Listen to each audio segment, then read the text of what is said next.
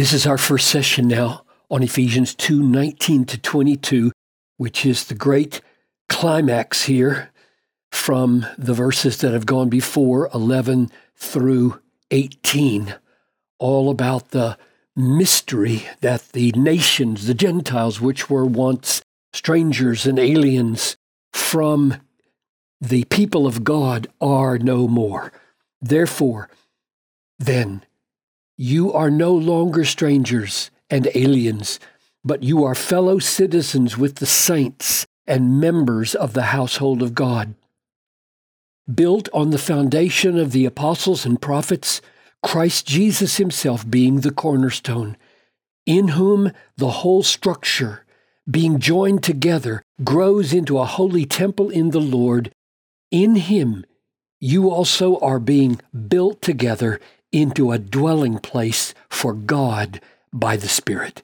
So, Father, as we focus on these initial words of amazing transformation to alien status and stranger status to being fellow citizens and members of the household of God, especially remind us who are not Jewish ethnically, what a wonder, what a stunning privilege it is to have been made fellow heirs with the very saved remnant of Israel, the people of the Messiah, Jesus Christ.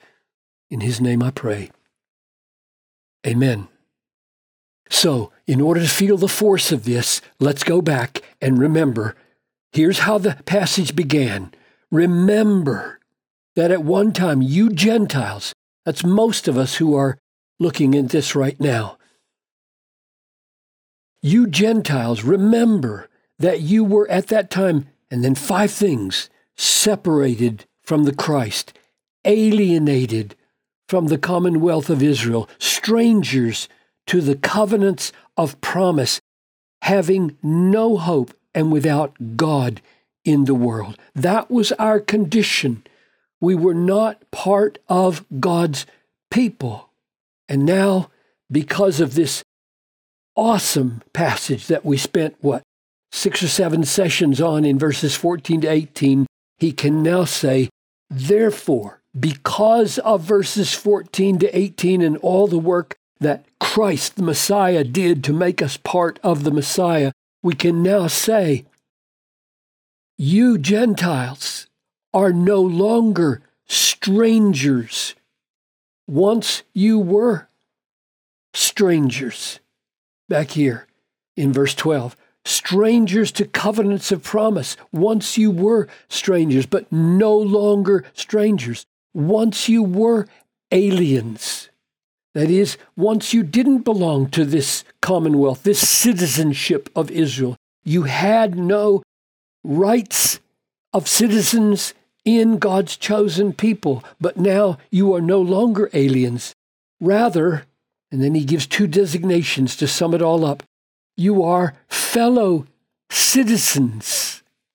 So that means that's a reference to this word right here, commonwealth, citizenship of Israel. You are this now. You are part of the commonwealth of Israel. This is what we so basically need to grasp as far as what the Bible teaches as how we become part of God's family, part of Israel. We become Israel. So Gentiles are fellow citizens in Israel. This has been reversed.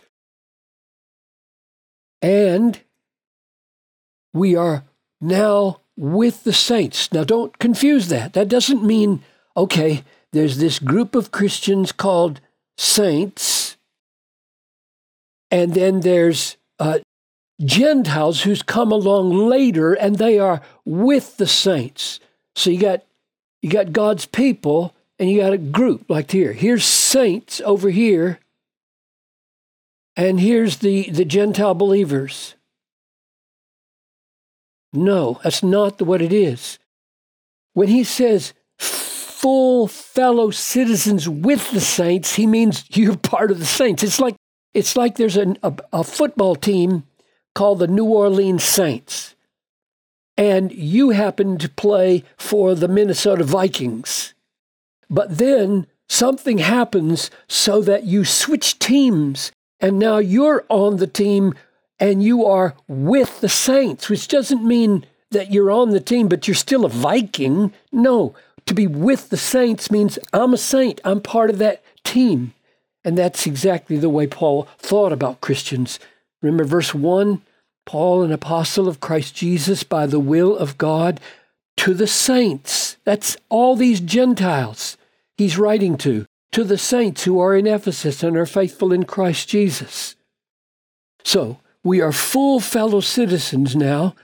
We who were once strangers and aliens, we Gentiles, are full fellow citizens with the saints and members of the household of God.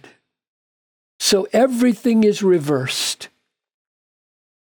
Once we were not in Christ, and now we are in the Messiah, in Christ. Being in Christ, we are part of the Messiah and thus have full fellow citizenship in Israel. In Israel, we belong, or we are beneficiaries of the covenants of promise. We're not strangers to them anymore. The promises count for us that are made to Israel. And we have now not no hope, but much hope. And we are not without God, but we are with God in the world. In fact, members of the household of God. And then he says, when he mentions household, the imagery of a house, which will eventually be a temple here, the imagery of a house and our membership in a house and a household causes him to think of the imagery of being built. So we are built. The house is built on a foundation of the apostles and prophets, Christ Jesus himself being the cornerstone. Now that's a new thought that he has begun. Why did he go there? Why didn't he just go straight from built on the foundation of Jesus Christ? Why did he say built on the foundation of the apostles, which are human beings, and prophets? Does that mean we're to think of the foundation as Jesus is one brick and Paul is another brick and there's some prophets who are another brick and Jesus just happened to be the main brick? That's not the way he's thinking. I don't think that's the way he's thinking. He felt the need to say, okay, I have given you all of this teaching in verses 11 and 13 about how Gentiles are fellow heirs. And I've given you all this teaching in verses 14 to 18. And now I'm going to remind you all of that teaching is necessary for you to have become the household of God. If you didn't have that teaching, if you didn't know that truth, if you didn't know what Christ had done, you wouldn't be members of the household of God. And that teaching came to you through apostles and prophets. He's right on the brink here of saying this more fully. Look at these words in the next chapter, just a few verses later. When you read this, so he's talking about revelation that comes in writing. When you read this, you can perceive my apostolic insight into the mystery of Christ, which you've got to see. You've got to know this in order to enjoy this for yourself, which was not made known to the sons of men in other generations, as it has now been revealed to his holy apostles and prophets, same group. So this came by revelation, this mystery of Christ, which you learn, believe, and are folded into and become part of Israel, was revealed to apostles and prophets by the Spirit. This mystery is that the Gentiles are fellow heirs, members of the same body, partakers of the promise in Christ Jesus. He hasn't left it behind in the next chapter. And the point, since he's about to make it, he says ahead of time, you are built on truth, namely revelation of a mystery. and the apostles have given you that. And Jesus Christ is the very foundation stone, cornerstone of that revelation. Christ is not part of the foundation and apostles part of the foundation. The apostles are a foundation only in that they declare the riches of Christ, who is the cornerstone. You can see it here in 1 Corinthians 3. According to the grace given to me, an apostle, like a skilled master builder, I laid a foundation. So he could have said, in laying this foundation, I am, in a sense, a foundation, which is what he says in Ephesians 2. But he says, I laid a foundation, and someone else is building upon it. How are they building upon it? They're building teaching upon it. So we are building on a foundation laid by the apostles.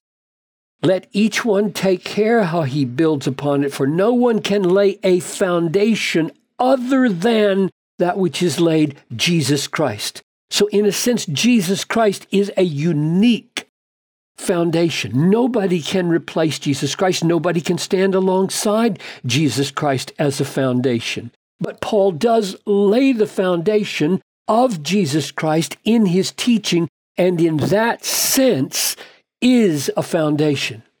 Now, very practically, what that means for us today is that the apostolic writings, our New Testament, is a foundation insofar as it presents this mystery of Christ made known to the sons of men now, namely apostles and prophets, revealed to them.